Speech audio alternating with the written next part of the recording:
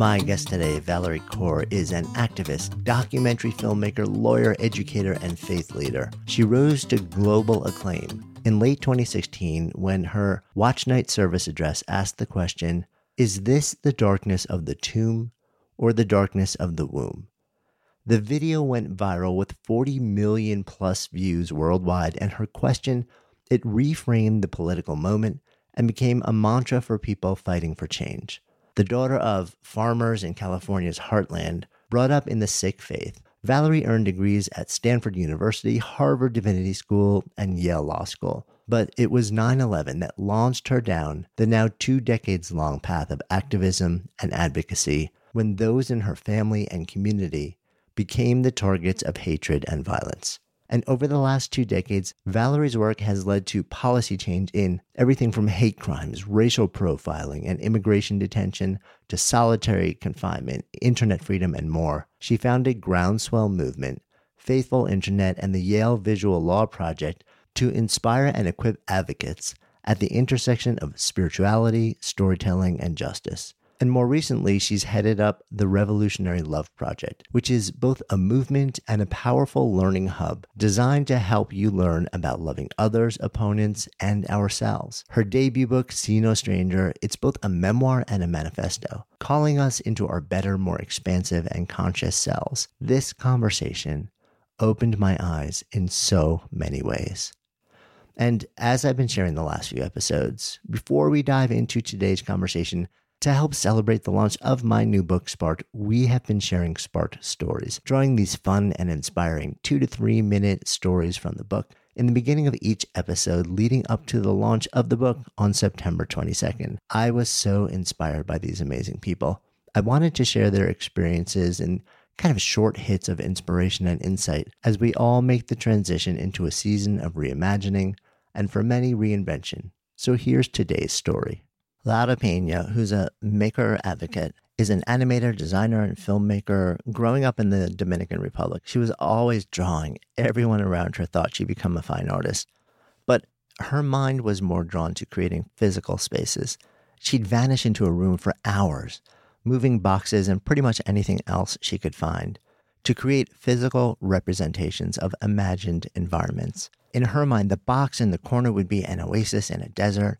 She was moving people around, creating scenes and telling their stories in virtual space. And Laura eventually moved to New York to study design at Parsons School of Design. After graduating, she began building her career at an agency, designing video games for kids, before focusing on digital motion design for everything from TV to film and the online realm. What started as designing and creating physical spaces in her childhood home for imaginary characters to move through evolved into a career building entire virtual domains, beings, and stories for millions to enjoy. But the virtual world wasn't enough. Eventually, Laura's advocate shadow archetype began calling her to apply her creative skills to make something that was more meaningful to her, to create in a more purposeful and heart-centered way.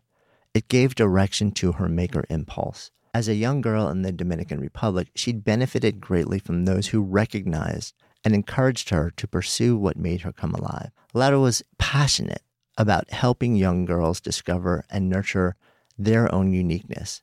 So she decided to tap her maker skills to create a visual experience that would amplify the voices of girls around the world and help them claim their own power and stories. She launched She Is the Universe movement at sheistheuniverse.org, became a one-woman film crew, and began traveling the world interviewing teenage girls and featuring them in 3 to 5 minute mini docs. And of course, she designed and built the She Is the Universe website, and not only films, but also produces, edits, and creates the motion graphics and special effects along the way.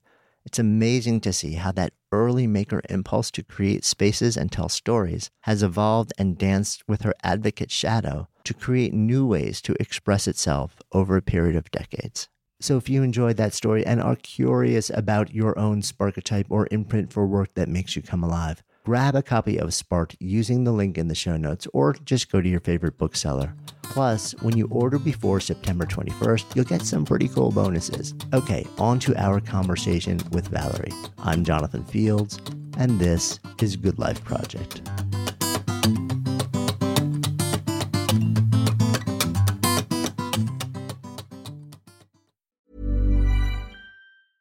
A lot can happen in the next 3 years. Like a chatbot may be your new best friend. But what won't change? Needing health insurance. United Healthcare Tri-Term Medical Plans are available for these changing times. Underwritten by Golden Rule Insurance Company, they offer budget-friendly, flexible coverage for people who are in between jobs or missed open enrollment. The plans last nearly 3 years in some states, with access to a nationwide network of doctors and hospitals. So for whatever tomorrow brings, United Healthcare Tri-Term Medical Plans may be for you. Learn more at uh1.com. Hey, it's Ryan Reynolds, and I'm here with Keith, co-star of my upcoming film, If, only in theaters May 17th. Do you want to tell people the big news? All right, I'll do it. Sign up now and you'll get unlimited for $15 a month and 6 months of Paramount Plus Essential Plan on us. MintMobile.com/switch. Upfront payment of $45 equivalent to $15 per month. Unlimited over 40 gigabytes per month. Face lower speeds. Videos at 480p. Active Mint customers by 531.24 get 6 months of Paramount Plus Essential Plan. Auto renews after 6 months. Offer ends May 31st, 2024. Separate Paramount Plus registration required. Terms and conditions apply if rated PG.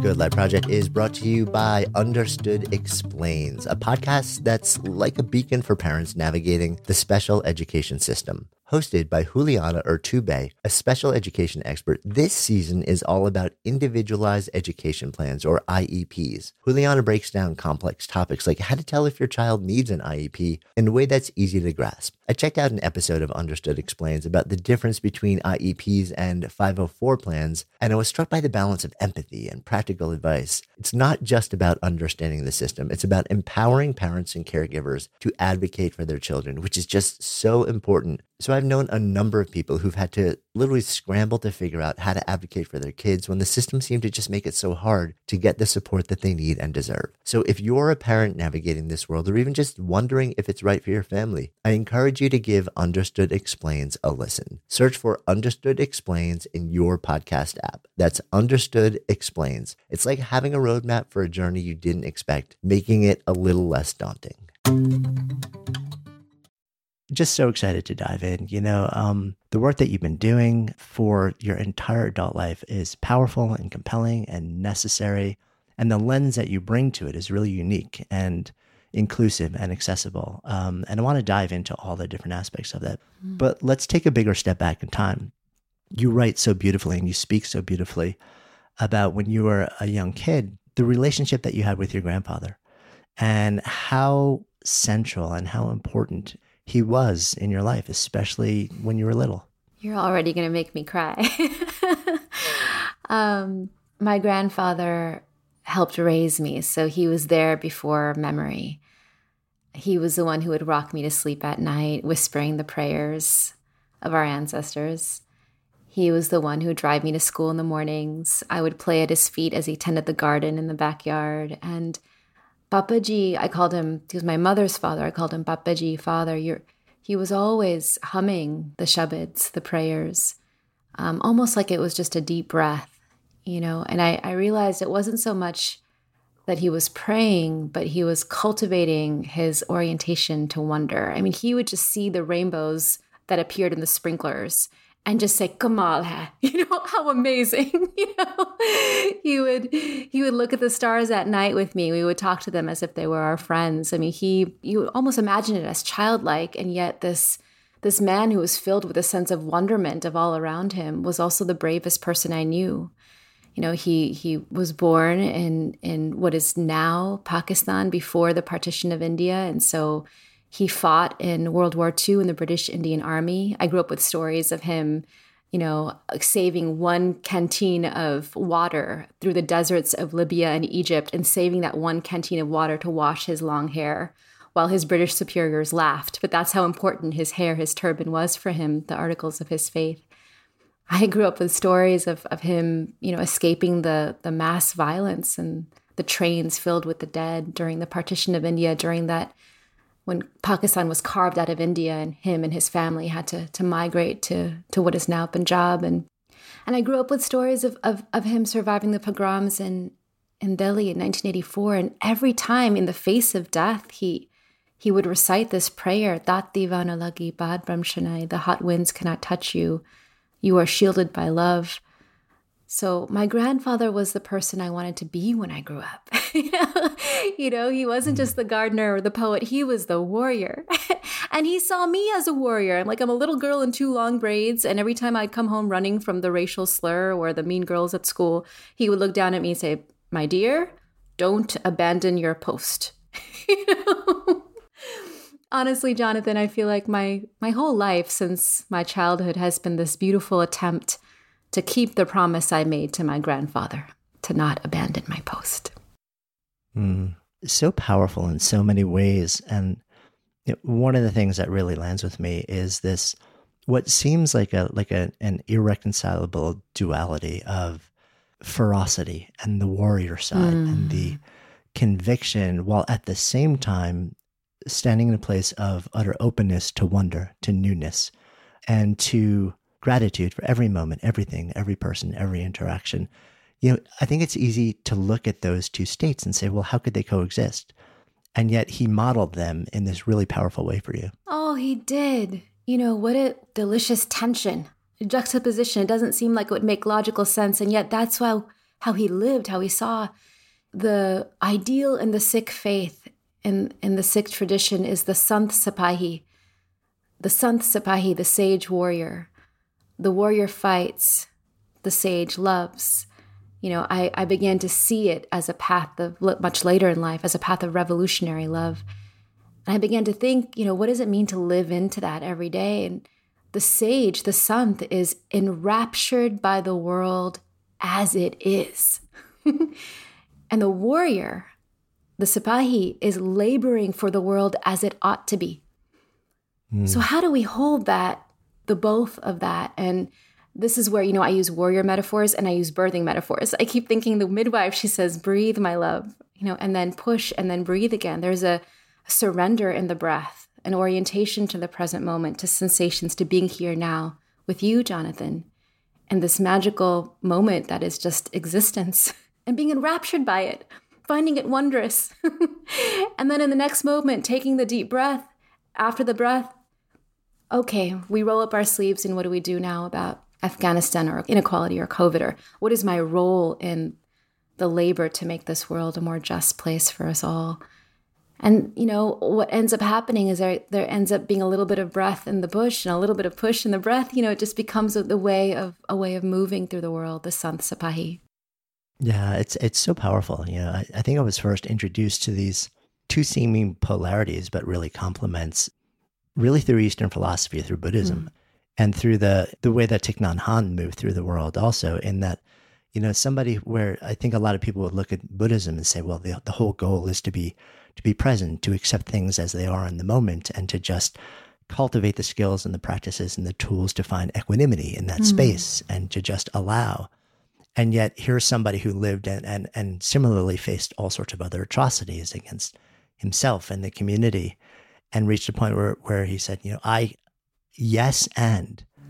have to conceive of a better world and I have to act at the same time, but to not forsake whatever grace you can find in the moment, and at the same time, have enough presence in the future, in the space of becoming.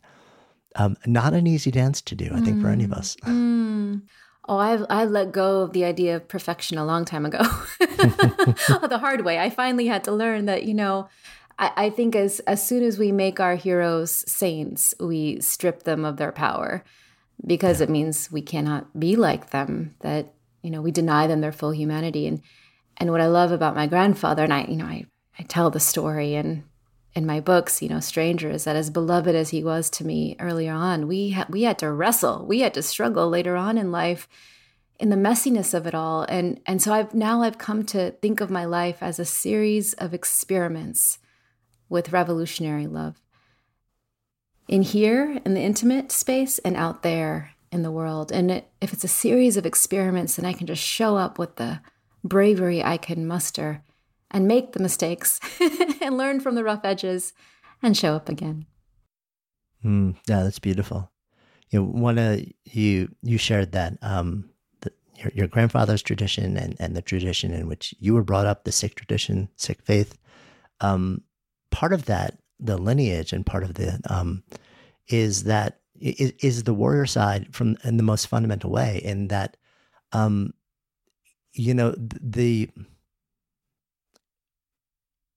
it requires you to be observable and present in the world. It's sort of like part of the edict is you must be in the world and forward facing and wearing certain things and stepping into the outside world in a way where there's nowhere to hide. Yes. And it sounds like that's very intentional in the underlying, in the essence of the tradition. Yes. Well, in the Sikh tradition, we're invited to wear these 5 articles of faith. And one of them is this long, uncut hair, which some women wear in a turban. The hair, the long hair, the turban was meant to be seen, meant to make it so that we could not hide. Guru Nanak said, if you wish to play the game of love with me, step forth with your head on your palm. The first teacher of the Sikh faith, for him, this is what my grandfather would say too, love is dangerous business. For if I see you, if I choose to see the world through the eyes of wonder, and if I choose to see you as a part of me I do not yet know. You, Jonathan, are part of me I do not yet know. I must be open to hearing your story, to letting your grief in my heart, to fighting for you if you are in harm's way. That kind of love has always been disruptive, has always challenged the oppression of any era. Because what if we saw George Floyd as our brother, and Breonna Taylor as sister, migrant child caged at the border as our own daughter? What would we risk? How would we show up differently if even a fraction of that kind of energy we could bring to our labors in the world? And so Sikhs became, known as warriors because we could not hide from the fight, literally. And so how ironic, Jonathan, that these markers of faith, that these turbans meant to represent our commitment to love and serve and fight for justice for all, was the very thing that marked Sikhs as terrorists in this country for the last 20 years. I know you've also, you tell the story how when you were younger, as much as you adored and revered your grandfather and his teachings and his ideas and his stories, like any other child, when you're young especially, you just want to fit in. Yes. you don't want to be different. It's like we can have these very heady and deep and real conversations now, but there's the window that we all go through where we're just like, please, let me not stand out. Please. And it sounds like you had that season in your life as well. And I love that you share those stories too, because I think it's easy to, for us to sort of look back in time and paint the picture that we want the story to be. Yeah. And then let that story be told publicly. But like you said, when we start our conversation, when we paint the perfect picture, we're really creating harm.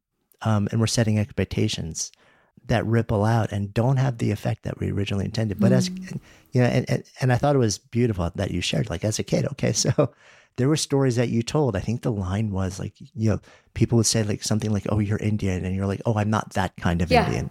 Yeah, right. I'm not the kind who lives in teepees. Or I'm not the kind who worships idols. Even saying these things, it's like sticking in my mouth because I can feel how damaging and how hurtful it is to hear that for Indigenous peoples or Hindu Americans. And yet, isn't that what white supremacy does? It pits us as people of color against each other, clamoring for our proximity to whiteness. It's like, yeah, I'm dark, I'm Indian, but I'm not primitive like those people over there. So please have me over for dinner. I'll use my fork. It was in the subtle ways you see, I could see now only looking back on my life, how internalized oppression made its way into my psyche without knowing it. And then how I then became a participant in that kind of subtle, ongoing brutality. It took me years to wake up to it, to understand what had been done, and then to choose differently. Yeah. It seems like one of the moments when you were younger that really changed you and started a process of waking up and maybe looking differently at the world around you. After you had been also surrounded by, it sounds like, kids who were very devout in their faith and very, very attached to the belief that there is one path. And that was not your tradition. That was not your faith. You were not a part of that. You had this experience with this one woman named Faye that seemed like it was even just reading it was just so heart opening. I've been trying to find her. Oh, no kidding. We had exchanged letters, 25 years ago. I haven't been able to find her, but I've been wanting to, because she was the first Christian I had met who didn't believe I was going to hell. I had so many encounters as a kid I lost best friends, teachers who tried to convert me. I remember a neighbor brought over someone who performed an exorcism on me because she said every time I was hearing a voice in me that said there were many paths to the divine, that was the devil speaking to me. So I had a number of really traumatic moments, and every time tried to respond earnestly. And there was this one Sunday morning, I go to the Gurdwara with my grandfather, and I'm listening to the kirtan, listening to the prayers. All of Sikh scripture is devotional poetry. And so worship is just listening to those poems set to music and song. So here's my grandfather closing his eyes, just losing himself in the poetry, right? The surrender, the wonder into oneness. Like that's our practice. But I am like, my fists are clenched, my heart's beating fast as I'm thinking back to all of these encounters and wanting to fight back, thinking we are a warrior people. What are we doing here hiding? So I left in the middle of the service. I got up, I marched out of that Gurdwara in downtown Fresno. I went down the street to the first church I could find, and it was locked. So I went to the next church and I just pounded the door. And Jonathan, I don't know what I was thinking. I think I was like, I'm going to confront the priest in front of the congregation. I'm going to fight for my people. I'm this teenager. And the door opens, and there's this light woman in this beautiful flowery dress, and the church is empty. I'm like, that's when I learned that Christians usually finish their prayers before 6 do. We're a little later in general. And she was the church organist, and she had been practicing, and she said, "Can I help you?" And I thought of some kind of excuse. I'm like, "Can I sit and listen to you play?" She said, "Yes." So I sat in the pews trying to figure out how to get out of there. And she set her fingers on that organ. Oh, Jonathan, it was like, 1,000 birds like leaving a tree at once. It was this burst of energy and harmony. And as the music went on, I closed my eyes and I didn't know if I was in the church or in the Gurdwara. And I had these images of Jesus, and from his hands, not condemning me, but his arms outstretched, and from his hands, the forming of the Ik Omkar, the central truth of the Sikh faith, oneness. And by the time she stopped playing, I was just sobbing. And she said, "What's wrong?" And I realized that, I had finally tasted, in the Sikh faith is called Sahaj, that ecstatic moment of surrender, vismad, ecstatic wonder. I had experienced what my grandfather was trying to teach me all that time, but inside of a Christian church. So the irony of that, I had come to go to battle and I had found my sanctuary. And Faye, this beautiful woman, she said, "Well, tell me, my love, like, why are you crying?" And I said, "Well, I just can't believe in a God who would send me to hell." I'm like, oh, maybe this is my moment that I got to fight her. And she says, "Well, I can't either. I think there are many paths to the divine." I started laughing, and she starts laughing, and I'm like sobbing into poor Faye's blouse. She's holding me. And we sat there for a long time, just talking and laughing about, I don't know, it's like she chose to see me as someone who was a part of her that she did not yet know. Come, sit, listen, tell me about you. And I remember returning to my grandfather. I didn't even tell him what had happened. He just had this beautiful, soft smile, and we got in the car and returned home together. And that moment, Jonathan, stayed with me all my days. Yeah, I often wonder when, you're a kid and you have an experience like that maybe lasts minutes. Yeah. And there are these like vignettes that just stay with us decades and decades later. And I think sometimes we don't even really understand what's been revealed until we revisit them way later in life and say, oh, oh, this is what really happened there. We just knew something happened. So they were so laden with emotion that they become embedded in our psyche. Yes. But we don't understand what the learning is from it until we're much further into life and reflect back, and it sort of unfolds. It's almost like all the little tiny traumas, the microaggressions, the conversion attempts, are just like little tiny blocks of ice that had been in my body, like just freezing parts of me. And that encounter was just like the warm water, just melting it away. I mean, I feel like I often think of healing as the long journey of returning to one's body. And that freedom is, being at home in your body and therefore at home in the world. And that moment with her returned me to my body, returned me to a sense of home in the company of another. And I do think that's why I've carried it so many years, because it's the antidote. Yeah. Life is full of what-ifs. Some awesome, like what if AI could fold your laundry? And some, well, less awesome, like what if you have unexpected medical costs? United Healthcare can help get you covered with Health Protector Guard fixed indemnity insurance plans. They supplement your primary plan to help you manage out-of-pocket costs. No deductibles, no enrollment periods, and especially no more what-ifs. Visit uh1.com to find the Health Protector Guard plan for you.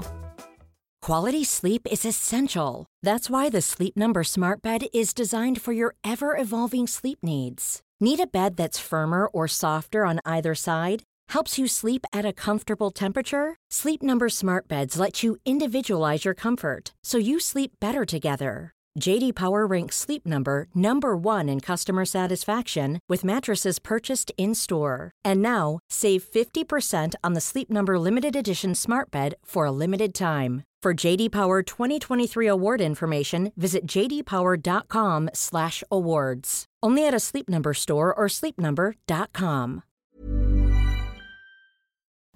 Good Life Project is sponsored by NetSuite. So I remember when our businesses were just starting to really scale. It was amazing and also added complexity and stress. And the things that I used to do in hours were taking days, too many spreadsheets, too many systems, no single source of truth. If that sounds familiar, you should know these numbers. 37,000, 25, and 1. 37,000 businesses have upgraded to NetSuite by Oracle. 25. NetSuite turns 25 this year. That's 25 years of helping businesses do more with less, close their books in days, not weeks, and drive down costs. And 1, because your business is one of a kind. So you get a customized solution for all of your key performance indicators in one efficient system with one source of truth, manage risk, get reliable forecasts, and improve margins. Everything you need to grow all in one place. And right now, download NetSuite's popular KPI checklist designed to give you consistently excellent performance absolutely free at netsuite.com/goodlife. That's netsuite.com/goodlife to get your own KPI checklist. netsuite.com/goodlife.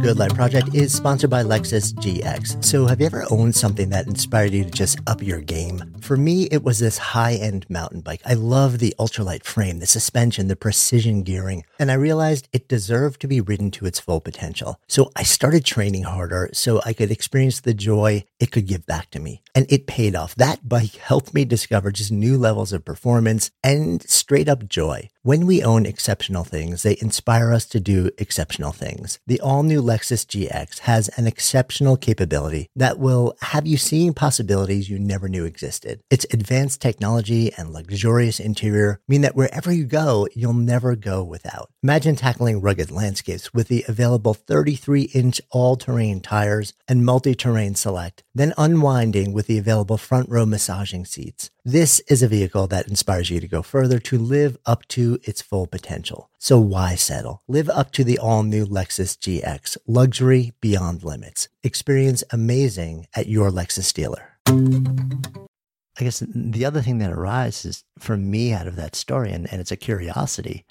is so there was this thing that was revealed to you, but at the same time, there was this impulse in you that was so strong that you literally got up. You left your grandfather. You walked down the block. You pound on one church. And like, that church is locked up. And you're like, no, I am not done.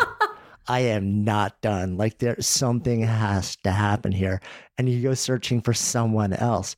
So there's clearly this fire in you. There's a sense of right and wrong, a sense of justice, but not just a sense of it, but a sense that I need to do something with this. I need to act on it. And I wonder if that was a common thread earlier in life, or whether that moment also was in any way catalyzing around that aspect of you.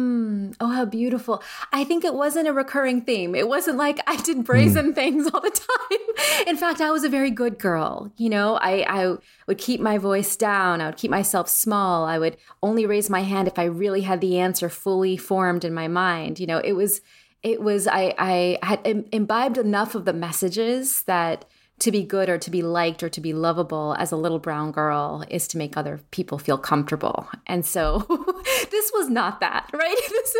This was like realizing that a whole childhood of that was making me like crawl in my skin. And there was something, because my grandfather would always tell me the stories of the warriors of our faith, including the woman warriors, the first woman warrior who leads the men into battle. She goes where no one else will go. She becomes the one she was waiting for.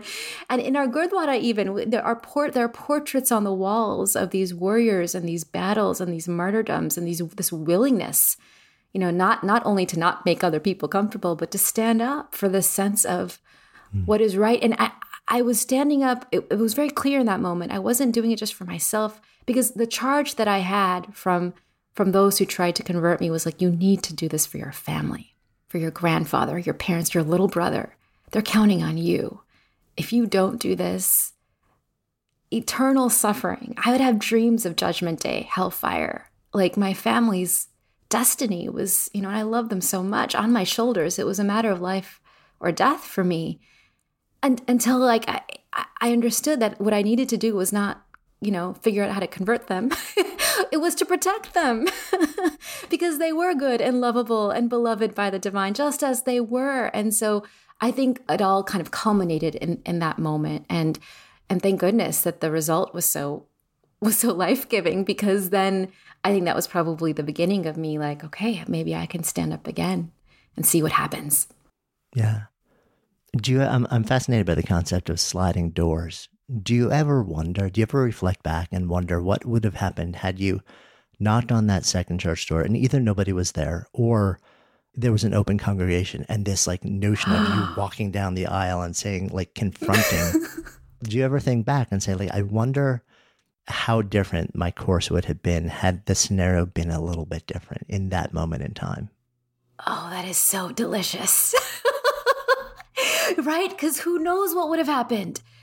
It could have been someone with the same sensibilities in their hearts, and they're going to model this beautiful welcoming before their whole congregation. But I don't know, knowing the Central Valley in the 80s at that time, it probably would have been a confrontation that would have caused the priest then to defend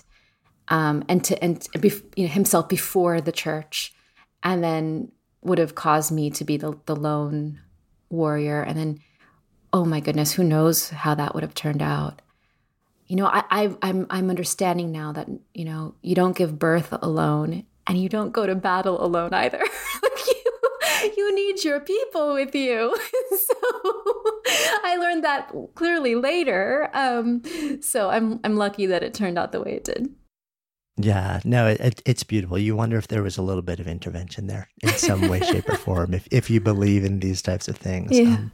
It feels like also, like you have been set on a path for a long time now, for your teens, for your entire adult life, of deep inquiry, self-inquiry, but also, an inquiry of everything and everyone, and also activism. You end up, when you go to school, studying, you're at Stanford, you're studying religious studies and international affairs, and then would eventually go on to explore divinity at Harvard and then law at Yale. But early on in that journey, there's a moment that touches down in your life and touches down in all of our lives as somebody who grew up outside of New York City and lived there for 30 years. Once I was an adult, like I was in the city on 9/11 in 2001. And I experienced it in a very particular way, being a native New Yorker, knowing people that were in the towers that didn't come home that day, and just being in a state of profound mourning, being in this very place where this thing happened. And that moment forever changed me in so many different ways. You experienced it in a profound way, but also very differently than me. First, Jonathan, I wish I could embrace you right now. The trauma of that, of being so close to it, of losing loved ones, of, it's been 20 years and that trauma is still inside of us. And I often think about, that night the president makes this declaration that we're united in unity and mourning, and then declares a war on terror. And you can't grieve and prepare to kill at the exact same time. So I keep thinking that all of us are carrying some unresolved grief around what was lost. It's interesting to hear you say that, because as someone in the city, the messages that started to come in to me from folks outside of the city, from all over, were more, we need vengeance. Let's go, let's right this wrong. And in New York, in that moment, we were all in a state of profound trauma and grief. Right. Our mind was not about, where do we go from here, or retribution, or we were just in a state of profound grief. And it struck me even then. I was like, wow, people are experiencing this in just very, very different ways. And I just kept thinking to myself, I'm like, I don't know if we'll ever be there, but we're not there now for sure. Like, this is not the time or place. We need to be with this and grieve. But it's almost like the proximity to the event was partially a determinant of the response that folks had, and not judging or shaming anyone about it. I think we're all human beings who react in a certain partially coded way. But so it was interesting for me. And then for you, like you said, the president goes on TV and makes these statements, and, you and your community and anyone with brown skin in the country at the time are affected in a very different way than me. I was a kid in college. I was home for the summer, and I was watching the towers fall, on that endless loop, like sitting on the floor of my parents' bedroom. And then we saw the image again and again of the turban and beard. And that's when I realized, our nation's new enemy looks like my family, my grandfather. And, at that point, we had been living and farming in California and America for 100 years. And yet, overnight, we got these desperate messages. This was before YouTube, before social media, before we had any channels to tell our own story. So it was just emails. So between the emails and the phone calls, it was just these desperate messages. My brother's been beaten. My sister's been stabbed. Our Gurdwara is on fire. Our house of worship, has been graffitied. A Molotov cocktail has been thrown through the window of our home. Someone's going to die. Someone's going to die. And then on September 15th, we got the news, a phone call, that Bulbir Uncle had been standing in front of his gas station planting flowers in Arizona when a man shot him 5 times in the back. The man, when arrested, called himself a patriot. And Balbir Singh Sodhi was the first person killed in all the hate violence that followed 9/11, and he was a family friend. So at this point, I have this crisis. I'm paralyzed. I don't know what to do with my country under attack. My family, my people, my community cannot leave the house because we're under attack. And Balbir Uncle's story barely makes the evening news. All of these stories, to the extent that the media chronicled them, they were identified as isolated incidents in an otherwise united nation. But they were, hate was just braided into every day of our lives. And And so I was like, I have, do something, anything. And I, at that point, I was supposed to take a semester abroad to work in India to collect the oral histories of the partition. I wanted to be a professor of religion. I wanted to be an academic. So I was going to go study violence in the past, and here violence was happening all around me in present time. And thank goodness the university was like, there's no way you're going near Pakistan because it's too dangerous. Not realizing that it was far more dangerous for me to be crossing the country with my turbaned cousin in the wake of 9/11. But they said yes when I proposed using that time and my camera to document hate crimes in the wake of the attacks. So within a week, we were on the road going from city to city, home to home, Gurdwara to mosque. And we would arrive sometimes when the blood was still fresh on the ground and talk to people. I remember trying to seem all professional. Like my mom bought me this like London fog coat, and I had my first cell phone that my father gave me. And I'm like, I'm going to be the journalist, capturing. And then, they would open the door. We would call them auntie, uncle. They would give us some cha. We would be drinking the tea.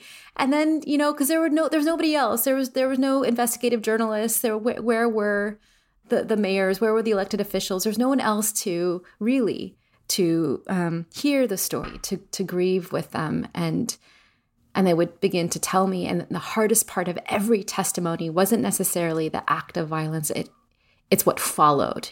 It was just seeing the crestfallen face, the lost sense of belonging, the stolen dignity, seeing themselves through the eyes of their neighbors who saw them as suspect, foreign, terrorist, and realizing that had to have been part of how people had been seeing them all along. 9/11 didn't cause the hate. It uncovered what was already there. We had to already be seen as the them to be expelled so efficiently from the us. So it was painful. And we still called it the backlash. We still treated it as if it was this finite chapter in U.S. history, this dark chapter that we would look back on with regret. But the violence kept going. And all these years later, 2 decades later, hate violence has never fallen to the level it was at before 9/11. And our communities are 5 times more likely to be targets of hate today than we were before 9/11. So instead, it just initiated a new era, a new world, so that our kids are growing up never knowing that it didn't have to be like this. It could have been otherwise. I mean, when you literally drive cross country and show up to record these stories and to see these people, at 20 years old, to try and like knock on the door and say, oh, I'm going to be here and be the neutral, party to do the journalist thing. And then it had to have been just such a profoundly challenging moment on so many levels for you. And also a moment that it seems like, that moment changed a lot of people's lives and the trajectory of their lives and their careers. And for you, it did in a way that you never saw coming, It changed everything. But for the last 20 years, you have essentially been building on that moment. Yeah, it changed everything. Because the violence kept going, I kept returning to the road. And I went to divinity school. I'm like, this is my way to become an academic. But I kept returning to the road. And once I found myself behind bars and, after a protest, and I was abused by a police officer, that's when I realized, actually a professor told me, look, you're going to keep going out there and you need armor.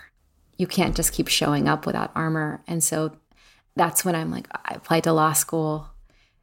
And then the film that we ended up making from the footage, I worked with a filmmaker to make the film, ended up falling in love with him. He's now my husband. Our children are downstairs. It's surreal to think that every part of your life, everything I know now, I can trace back to that choice to respond to those towers falling and Bobby Uncle's murder with not making myself small, but trying to show up to it. And I have to say, though, Jonathan, with every film, with every lawsuit, with every campaign in the last 20 years, I still held on to this idea that we were making the nation safer for the next generation, that we were going to, that there was a sense of linear progress, that we just had to, and that all came falling apart for me when my son was born.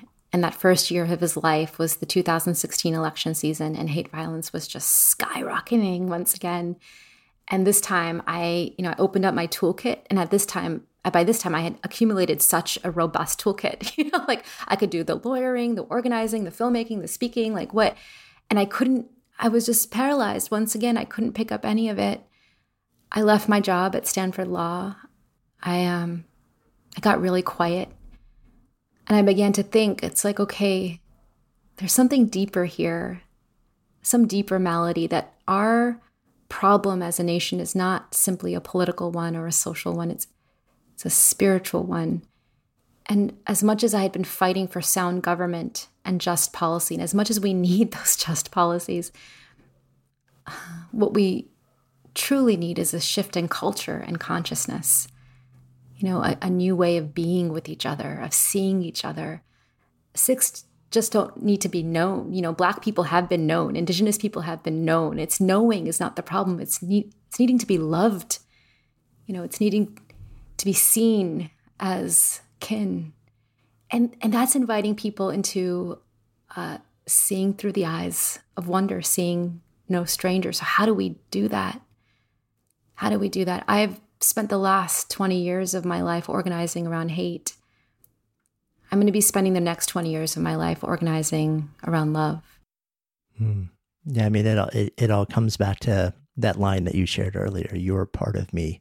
I do not yet know. Yeah. If we could come to that place. And it sounds like you've come to a place where you said, okay, so we've been trying to approach these problems in a particular way or a particular set of ways for generations now. Yes.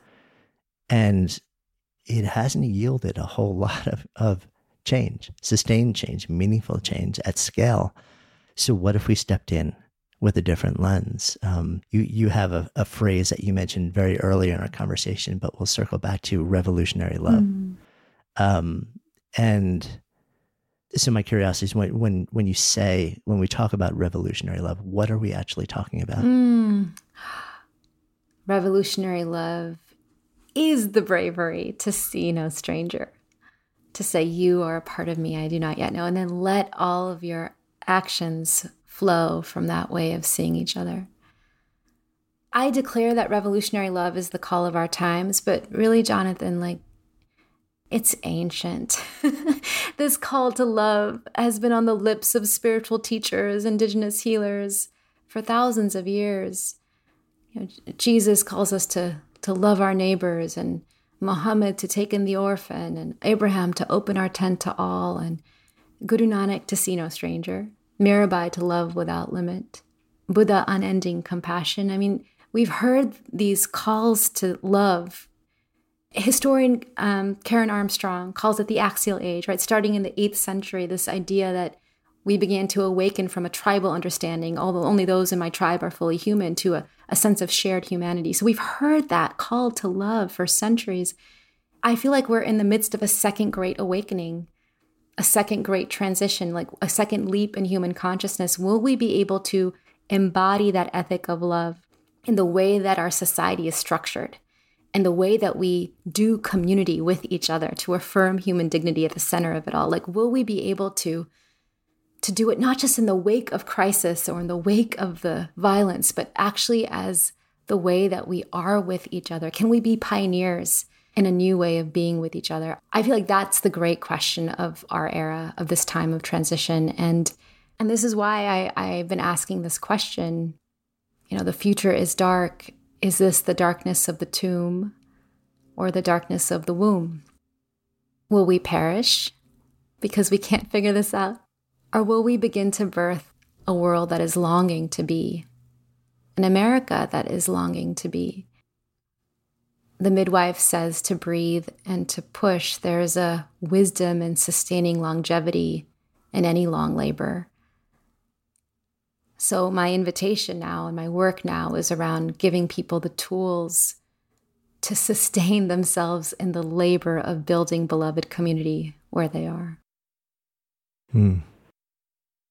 Good Life Project is sponsored by Lexus GX. So have you ever owned something that inspired you to just up your game? For me, it was this high-end mountain bike. I love the ultralight frame, the suspension, the precision gearing, and I realized it deserved to be ridden to its full potential. So I started training harder so I could experience the joy it could give back to me. And it paid off. That bike helped me discover just new levels of performance and straight up joy. When we own exceptional things, they inspire us to do exceptional things. The all-new Lexus GX has an exceptional capability that will have you seeing possibilities you never knew existed. Its advanced technology and luxurious interior mean that wherever you go, you'll never go without. Imagine tackling rugged landscapes with the available 33-inch all-terrain tires and multi-terrain select, then unwinding with the available front-row massaging seats. This is a vehicle that inspires you to go further, to live up to its full potential. So why settle? Live up to the all-new Lexus GX. Luxury beyond limits. Experience amazing at your Lexus dealer. Hi, I'm Daniel, founder of Pretty Litter. Cats and cat owners deserve better than any old-fashioned litter. That's why I teamed up with scientists and veterinarians to create Pretty Litter. Its innovative crystal formula has superior odor control and weighs up to 80% less than clay litter. Pretty Litter even monitors health by changing colors to help detect early signs of potential illness. It's the world's smartest kitty litter. Go to prettylitter.com and use code ACAST for 20% off your first order and a free cat toy. Terms and conditions apply. See site for details. Mom deserves the best, and there's no better place to shop for Mother's Day than Whole Foods Market. They're your destination for unbeatable savings, from premium gifts to show-stopping flowers and irresistible desserts. Start by saving 33% with Prime on all body care and candles. Then get a 15-stem bunch of tulips for just $9.99 each with Prime. Round out Mom's menu with festive rosé, irresistible berry chantilly cake, and more special treats. Come celebrate Mother's Day at Whole Foods Market. Imagine the softest sheets you've ever felt. Now imagine them getting even softer over time. That's what you'll feel with Boll & Branch's organic cotton sheets. In a recent customer survey, 96% replied that Boll & Branch sheets get softer with every wash. Start getting your best night's sleep in these sheets that get softer and softer for years to come. Try their sheets with a 30-night guarantee. Plus, get 15% off your first order at bollandbranch.com. Code BUTTERY. Exclusions apply. See site for details. The phrase revolutionary is interesting to me. I spent a chunk of time studying nonviolent revolution dynamics, and the sort of the person who so many people point to as the one who really figured out what is the transferable framework to be able to organize around these principles. Professor Emeritus Gene Sharp, who passed, I think about 2 years ago, who developed this really powerful lens on that then became a short manual that actually has been used and passed around to see the organizing structure and the fundamental philosophies and ideas of so many nonviolent revolutions around the world in the last 30 years. One of the things that stuck with me so powerfully when I deepened into his work was he said, we focus very often, one of the stumbling points in any form of revolution is that you build the rally cry around what you want to move away from. You say this, you identify the oppressor and you say the purpose of the revolution is we must take this down. We must topple this person, this system, this paradigm. And he said that rarely ever works, because if that becomes the goal, and then you end up actually building a solution, which is far better than that. But that thing still exists, then you're perceived as a failure. And he said, the alternative to that is to, rather than focus on toppling this source of oppression, of pain, of suffering, focus on the qualities and the structure. Like, what are we building that will be so much better, so much more inclusive, so much more nourishing for so many more people in its place, that people will no longer be able to justify clinging to the pillars of the past, and they'll start to flock to this new thing. And whatever structure was supporting the old, it just disintegrates on its own. And nobody really cares if it's still left there in some ramshackle form of what it used to be or not, because they're just focused on What are we stepping into? What are we bringing our hearts and our minds and our actions to create that is better moving forward? And so I brought that overlay to your notion of revolutionary love. And I said, effectively, that's what you're doing here. Yes. You know, you're saying, yes, let's acknowledge the past. Let's acknowledge the existence of certain things that we don't want, but let's focus our energy differently. Yes. Let's create a container bound by and expanded by love. Yes. And invite as many people into that, and just let that slowly over time disempower whatever paradigm exists now, because it pales in comparison to the feeling it gives us, you know, when you look at this new paradigm. That's it. I mean, does that land with you? Oh, absolutely. So deeply. In fact, I want to read you this excerpt from my book. It's the chapter called Reimagine. And it's because, you know, coming up as a young activist, I was all about resistance, you know, resist. And there is a need and power in resisting for survival, but resistance alone won't deliver us in the ways that you have just illustrated. So here's the excerpt. The greatest social reformers in history did not only resist oppressors, they held up a vision of what the world ought to be. Nanak sang it, Muhammad led it, Jesus taught it, Buddha envisioned it, King dreamt it, Dorothy Day labored for it, Mandela lived it, Gandhi died for it. Grace Lee Boggs fought for it for 7 decades. They called for us not only to unseat bad actors, but to reimagine the institutions of power that ordered the world. Any social harm can be traced to institutions that produce it, authorize it, or otherwise profit from it. To undo the injustice, we have to imagine new institutions and step in to lead them. That's it, Jonathan. I feel like this is our moment to declare what is obsolete, what can be reformed, and what must be reimagined.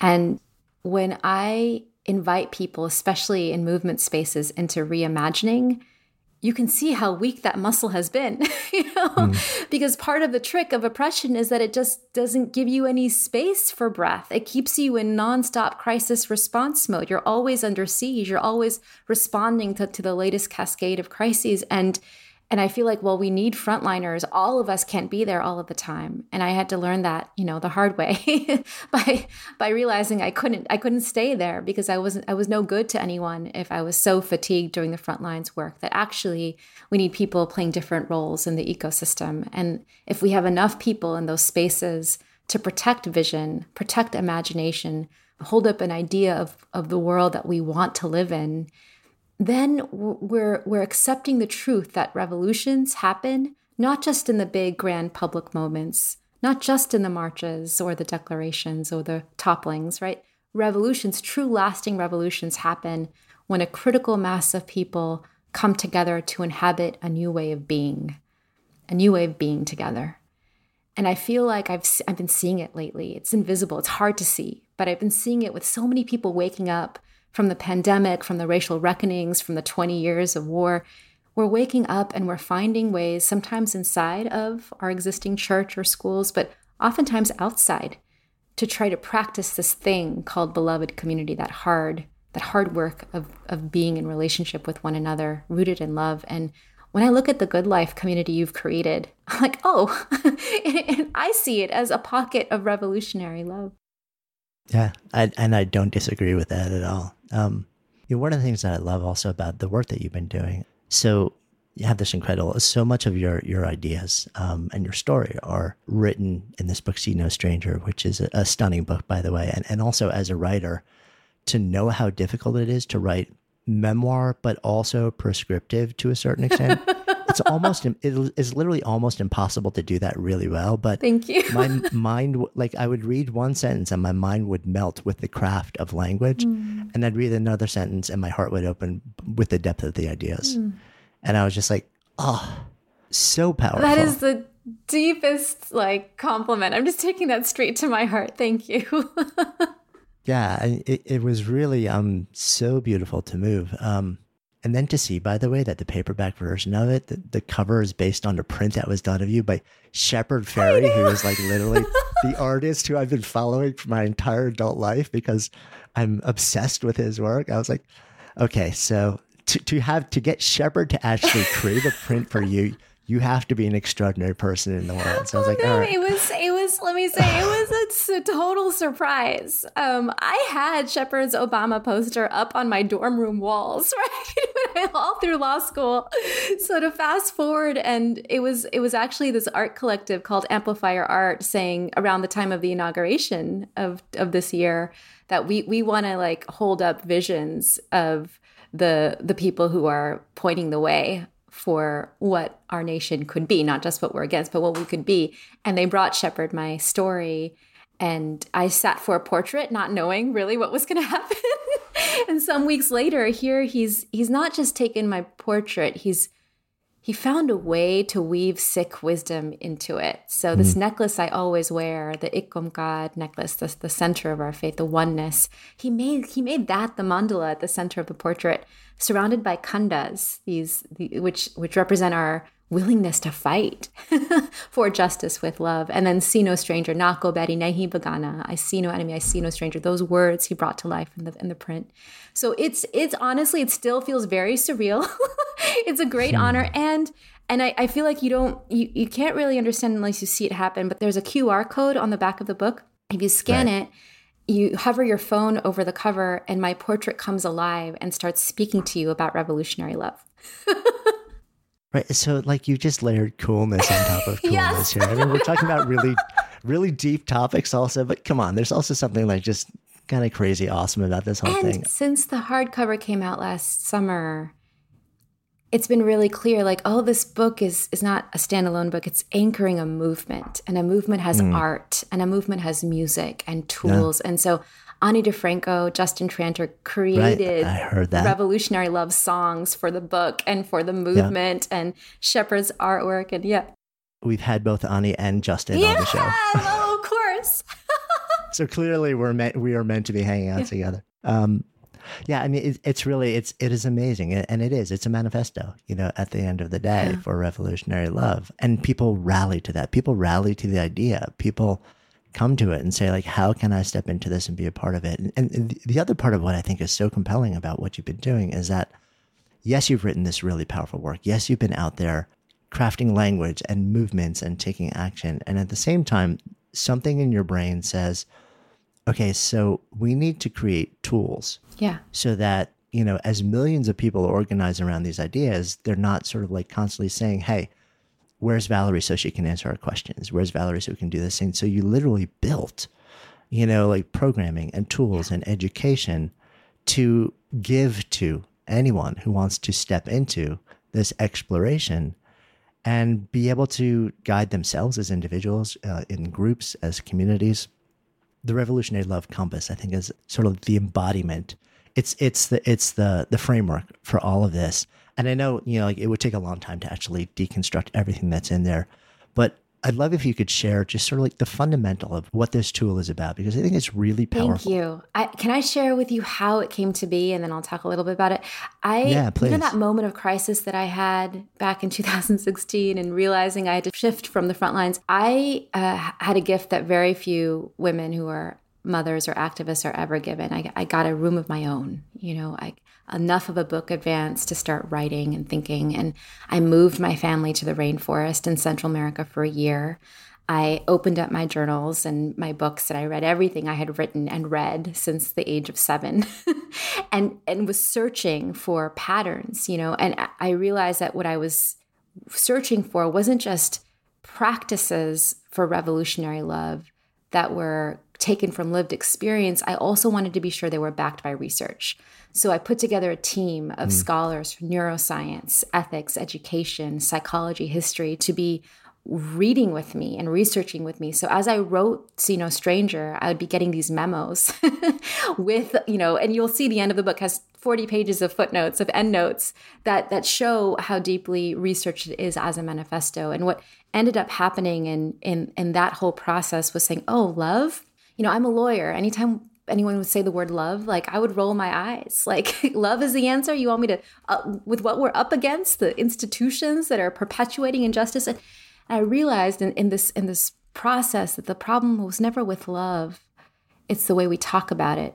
How do we go back to the love as the muscular ethic that was given to us from our scriptures and songs? How do we put that into practice? And so I began to define love as sweet labor, fierce, bloody, imperfect, life-giving, a choice that we make again and again. And if love is labor, we don't have to get all mystical about it. If love is labor, love can be taught, love can be modeled, love can be practiced. What are the tools that we need? What are the core practices that we need? These 10 core practices emerged, wonder, grieve, fight, rage, listen, reimagine, breathe, push, transition, joy, let joy in. And I began to imagine these practices as points on a compass. And we've organized them in such a way that we created the revolutionary love compass. So you can point the compass to an other, and you'll see the practices that you might need to exercise as you're practicing what it means to see no stranger. You can point the compass to an opponent. And I don't use the word enemy. An enemy is a permanent position, but an opponent, someone can slide into that category in and out. And if it's an orientation to you, if this is someone who's opposing your way of being or your ideas, then your inclination is going to be to dehumanize them, to think of them as monstrous. But the core practice here is to tend the wound. I've come to realize that there are no such thing as monsters in this world. There are only human beings who are wounded, who act out of their own insecurity or blindness or greed. That doesn't make them any less dangerous. But when we choose to see the humanity of even them, we can awaken to the context, the cultures, the institutions that drive that harm. And we become smarter about not just resisting, but reimagining the context as a whole. So that's how we practice orienting to an opponent. And then you turn the compass one more time to ourselves. So revolutionary love is the choice to labor for others, for our opponents, and for ourselves. And this is what so many social reformers skipped over. Gandhi, King Mandela, they taught us a lot about how to love others and opponents, but not at length about how to love ourselves. This is the feminist intervention. This is me going back to Black women leaders, Bell Hooks, Audre Lorde, who teach us that caring for ourselves is part of the revolutionary work. So here are practices for how to sustain longevity, resilience, even joy in that ongoing labor. And I have to tell you, Jonathan, now, when we formed the compass, it was initially this is what we need for our movements out there in the world. But I've been using this compass all the time in my own home. When my son is throwing a tantrum, he's an opponent to me. I know what to do. I can open up this compass and take the tools out that I might need for him. So this is where I feel okay, if Michelle Alexander taught me this, she actually has become a godmother figure in my life. She gave the book its name, and she's the one who said, what's happening here, in here, is just as real as what is happening out there. So in your intimate life, in your relationships, and the textures and the contours of your how you're relating to your kids, your family, your colleagues, that is also where the revolutionary work happens, just as it is out there. So this compass is a tool that people are using both in their work in the world and in their daily lives. And that's been thrilling to see. Yeah, that lands so true. When I looked at it at first, I was sort of thinking, okay, so I can see how this applies, in the context of all the things that we're doing in the outside world and the things that we're trying to make happen. And then same exact thing. I'm like, oh, this is actually a thing for your friends and for your family and for your kids and for it is just a tool to be able to step into any relationship from a place of equanimity and compassion, which is not easy to create and also not roll over, but have tools and process to understand, how do I enter this? How do I engage in a way that feels constructive and inviting rather than destructive and excluding? And I want to be clear that it's not about bypassing those hard emotions either, Right. 100%. So grieving is a core practice on the compass. Grief is the price of love. Grief is how we show the depth of what we have loved. So grieving with others. And then rage. I always was taught to believe that rage was the opposite of love. And it's only in doing this work and mining my own life that I really understood that rage is the force that protects that which we love. So The solution is not to suppress your rage or to let it explode, but to process it in safe containers and then choose how to harness that energy for what you end up doing in the world. So I think the reason the compass has been so new for people is that Parker Palmer, the Quaker elder who has also been godfather figure for us, calls it the new nonviolence. It makes space for our difficult, intense emotions to go through them, and it protects, the need to love ourselves. And there's also this idea that any one of us has a different role in the labor of revolutionary love at any given time. If you have a knee on your neck, right? It's not necessarily your role to look up at your opponents and try to wonder about them or listen to them. Your role is to take the next breath, to stay alive. That's your revolutionary act.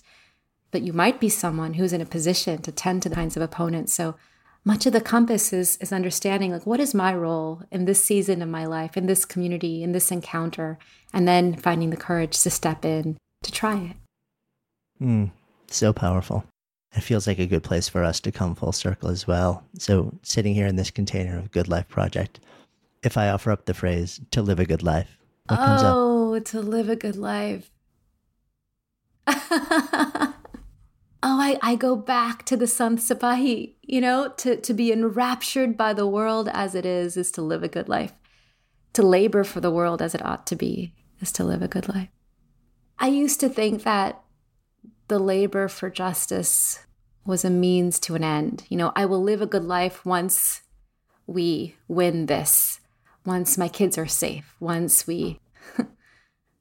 And now I've come to understand that, we may not see the fruits of our labor in this lifetime, that we labor for a future we may not live to see. And so what does it mean to have the labor be an end in and of itself?